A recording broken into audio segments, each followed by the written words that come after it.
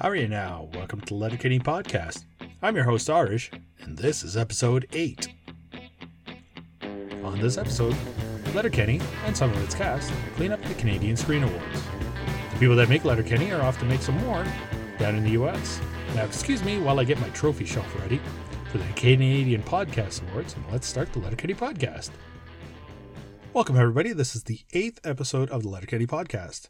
This past weekend was the Canadian Screen Awards, and Letterkenny has done very well for itself. Some of the awards that they did get: Best Writing for a Comedy for the episode The Spelling Bee. That award went to Jared Keeso and Jacob Tierney. Had Best Lead Actor in a Comedy, Jared Keeso. And Best Photography in a Comedy, Jim Westenbrink, for the episode We Don't Fight at Weddings. Now, some awards were also given to shows where a few of the Letterkenny cast have appeared as well. Sort of Letterkenny adjacent awards, if you will.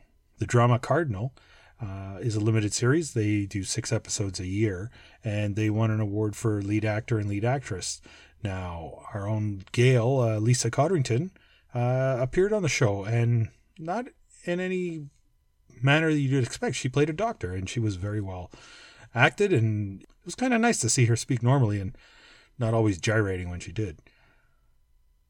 Also, Bad Blood won an award for lead actor, and Michelle Milot and Joel Gagnon. They were also on that show, so Letterkenny actors are doing well on other shows as well. So it's good to see. It's nice that we've got an ensemble cast of fantastic acting. One of the more touching moments was during the awards ceremony where an award was given for the late producer Kevin Tierney, and that's the father of Jacob Tierney, who plays Pastor Glenn, received an award from the Board of Directors tribute for his work in Canadian film. And to accept the award were Jacob and his sister Bridget. Let's give a listen. Unlike the last honoree who said that her late husband would have been shocked, Kevin would not have been shocked. He would have felt that he deserved it. He would have probably said, like, thanks for waiting till I died. One of Kevin's favorite jokes was every time a new Governor General was appointed, he would send out a group email to everybody he knew saying, I was once again passed over for this job. Our father was an extraordinary man. He did not lack in confidence, as anyone who met him could tell you. But he was an amazing trailblazer in this business. He was an amazing mentor to a lot of people. And his contributions to this industry are super, I think, important. And it's very moving for my sister and I to be able to receive this. It was actually quite nice. In other news, New Metric Media, the people that produce Letterkenny, are in the process of creating a US-based division, according to Deadline Hollywood. The article mentions other shows that they produce as well, and talking about the popularity of Letterkenny. They plan on broadening the brand of Letterkenny, not to just make shows, but they, merchandising, and they do the live shows as well. They're talking about expanding that. And, anecdotally, they mention how they've sold merchandise for Letterkenny across the U.S. long before the show was even legally available there. And they also make references to puppers and people getting their hands on that. So I'll post a link for the article and you can check it out. So let's get on with the review. Today's episode is The Election. Originally aired December 25th, 2016, directed by Jacob Tierney, written by Jared Keeso and Jacob Tierney.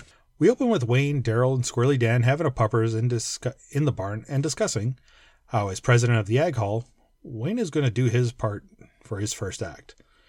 Wayne, not clear about the idea, is told that he should be doing some sort of charitable act or work to curry favor with the public. Whatever he does, they tell him, make sure somebody knows about it. This doesn't sit well with Wayne, as it seems like the act should really be its own reward, as opposed to doing it for the publicity. They go back and forth, but Wayne is unconvinced. And we get our opening credits. After the credits, we start with Jonesy and Riley chirping from the bench at a Letterkenny Irish hockey game. And they're going hard on number 19. The senior guys on the team call them out for chirping the other players, saying they're still schmelts and they haven't earned the right to chirp yet. From off in the stands, the coach rips into them. And while Riley and Jonesy are commenting to each other how they're lucky he isn't their coach anymore, Shoresy lets them have it from the stands too. Bartz and Yorkie say all this time chirping could be better put doing legs. They love legs. We cut to the Ag Hall where Wayne has just finished up business. He's about to adjourn when McMurray, upset over how he was outed as president, wants to make a motion to have an election to see who will be president of the Ag Hall. They'll campaign for a week, then hold an election. And the motion passes. Outside the dollar store, the Skids are doing their skid thing. When Katie walks up, standing outside as well is Bonnie McMurray, who warns Katie not to go inside, as the Skids have crop dusted the store. Crop dusting is when you fart and walk, pulling the fart behind you in your wake. Classy. Katie and Devin get into a passive-aggressive, backhanded, complimented conversation. Partway through, Rold comes over and gets baited into the back and forth. Getting the all clear from Bonnie, Katie heads inside, where the Skids continue their dancing outside. And that's when Mr. and Mrs. McMurray come up to Devin and ask him to produce a smear campaign against Wayne for the election. They think about it. Since hurting Wayne hurts Katie, which hurts Stuart, they agree. Meanwhile, Stuart is trying to convince Wayne to do a similar thing, which Wayne is unfamiliar with. Wayne won't have any of it and proceeds to pack up his lawnmower and go help some people in town with their chores. Stuart is wondering what Devin is up to. We cut away to Devin, who's assembled a wide variety of people of different backgrounds and ethnicities to make a unified message that Wayne just isn't ready. McMurray points out, though, there aren't any ethnicities on the Ag Hall, which prompts Devin to say, "It's 2015. More on that later. He directs the actors to play up their diverse backgrounds. Stuart, meanwhile, is still trying to convince Wayne to make a video when he shows him what Devin has produced. A video which plays up his inexperience and trivializes his charity work. Mowing lawns, like that's going to stop the grass from growing. Stuart assembles Wayne, Derry, Dan, Katie, Riley, and Jonesy to make a counter video. Katie's upset that Riley and Jonesy are there. Riley and Jonesy say she dumped them. Katie tricks Riley and Jonesy into admitting they were getting some side action. Anyways, Stuart begins by trying to get Wayne to say something slanderous about McMurray, but he can't. Derry and Dan burp and fart. Riley and Jonesy are just doing vocal exercises. And Katie shows us her bra. You. And no matter what Stuart tries to do to get them to focus, it's not working, and he leaves frustrated. Back at the Ag Hall, it's vote day, and surprisingly, Wayne loses the presidency by a vote of 7-3, with Dan, Derry, and Wayne being the only votes for him. As usual, Wayne is cordial on losing and gives the gavel back to McMurray. Jim Dickens comes over to Wayne and apologizes for not voting for him because his video turned him off. Wayne, unaware of a video out, checks it out on Derry's phone. It opens with Katie in a swimsuit, washing a truck, eating a cheeseburger, saying McMurray's a piece of shit, followed by Stuart, Derry, and Dan saying McMurray's a piece of shit. Riley and Jonesy parody a beer commercial with Stuart and end with, yeah, McMurray's a piece of shit. Wayne isn't impressed. We cut to Riley and Jonesy showering after a game and talking about how this team is absolutely no fun. Bart and Yorkie walk in and Riley and Jonesy start chirping to them about their lack of personal grooming, let's say. They chirp back and forth, but it really gets Bart and Yorkie angry when Riley and Jonesy say they skip leg day. And then they tussle, buck naked, in the showers. Stuart is at the produce stand explaining to Wayne how he'd never say they'd win. He'd just beat Devin's view count. Wayne doesn't think, in hindsight, that McMurray's meetings are bad enough to get into politics. As Stuart leaves, Jim Dickens drives up with two other members of the Ag Hall, offering to help return the favor for him cutting their grass. They shake hands. Roll credits. Again, there is no after credit scene.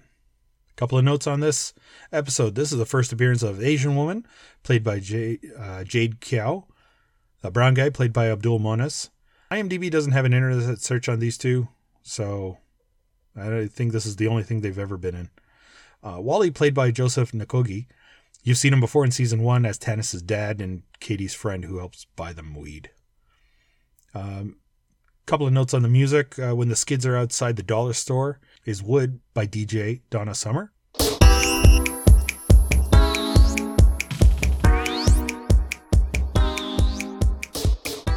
And the final credits scene is Post Fahey by Brendan Canning.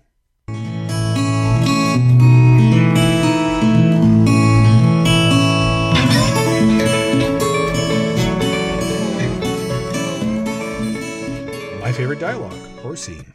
To me, the best part of this episode is right in the cold open when Dan and Derry are trying to convince Wayne to do a charitable act for publicity. Whatever you do, just make sure people know about it. Yeah, like you're going to want to have somebody come down from the paper, take a photo of it, tweet a tweet, and Snapchat. Why? Well, if it's not in the papers or on the internet, it's pretty much worthless. You know what, I think we should almost be snapping a chat about us talking about doing the charitables right now. Pump the brakes. Now, am I doing the charitables for the charity's gain or my own?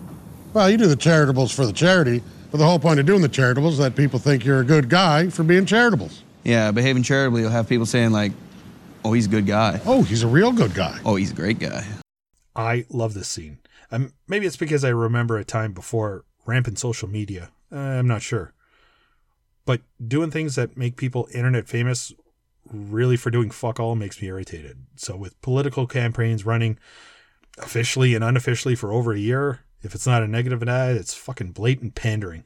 So this kind of attitude I wish more politicians had, and it's a breath of fresh air. My thoughts on this episode. So for people outside of Canada, and maybe even some inside it, this episode was a parody of the 2015 Canadian federal election. At the time, the incumbent Conservative government under Stephen Harper had been in power for 9 years when the Liberal Party selected Justin Trudeau as their leader. And one of the ads that made a lot of noise was an attack ad that highlighted Justin Trudeau's inexperience. You can listen to it here, and I'll link a video to the ad. And when you see it, you'll see that McMurray's video is almost beat for beat the Conservative video. And what does the experience section say about keeping us safe? Well, he wants to send winter jackets to Syria. Like that will stop ISIS? He's like a celebrity. He says things before thinking them through. So what are his policies? Legalizing marijuana. Is that the biggest problem we have to solve? He has some growing up to do. So when has he ever had to make a tough choice? People, being prime minister is not an entry-level job. Nice hair, though. Justin Trudeau. He's just not ready. So that's kind of the basis of this episode. And you notice how everybody was saying, it's 2015. Well, again, that's a reference to Justin Trudeau.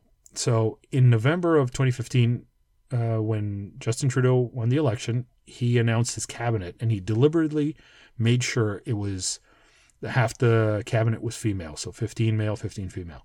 When asked at the press conference about it, your cabinet, you said, looks a lot like Canada, and I understand one of the priorities for you was to have a cabinet that was gender balanced. Why was that so important to you? Because it's 2015.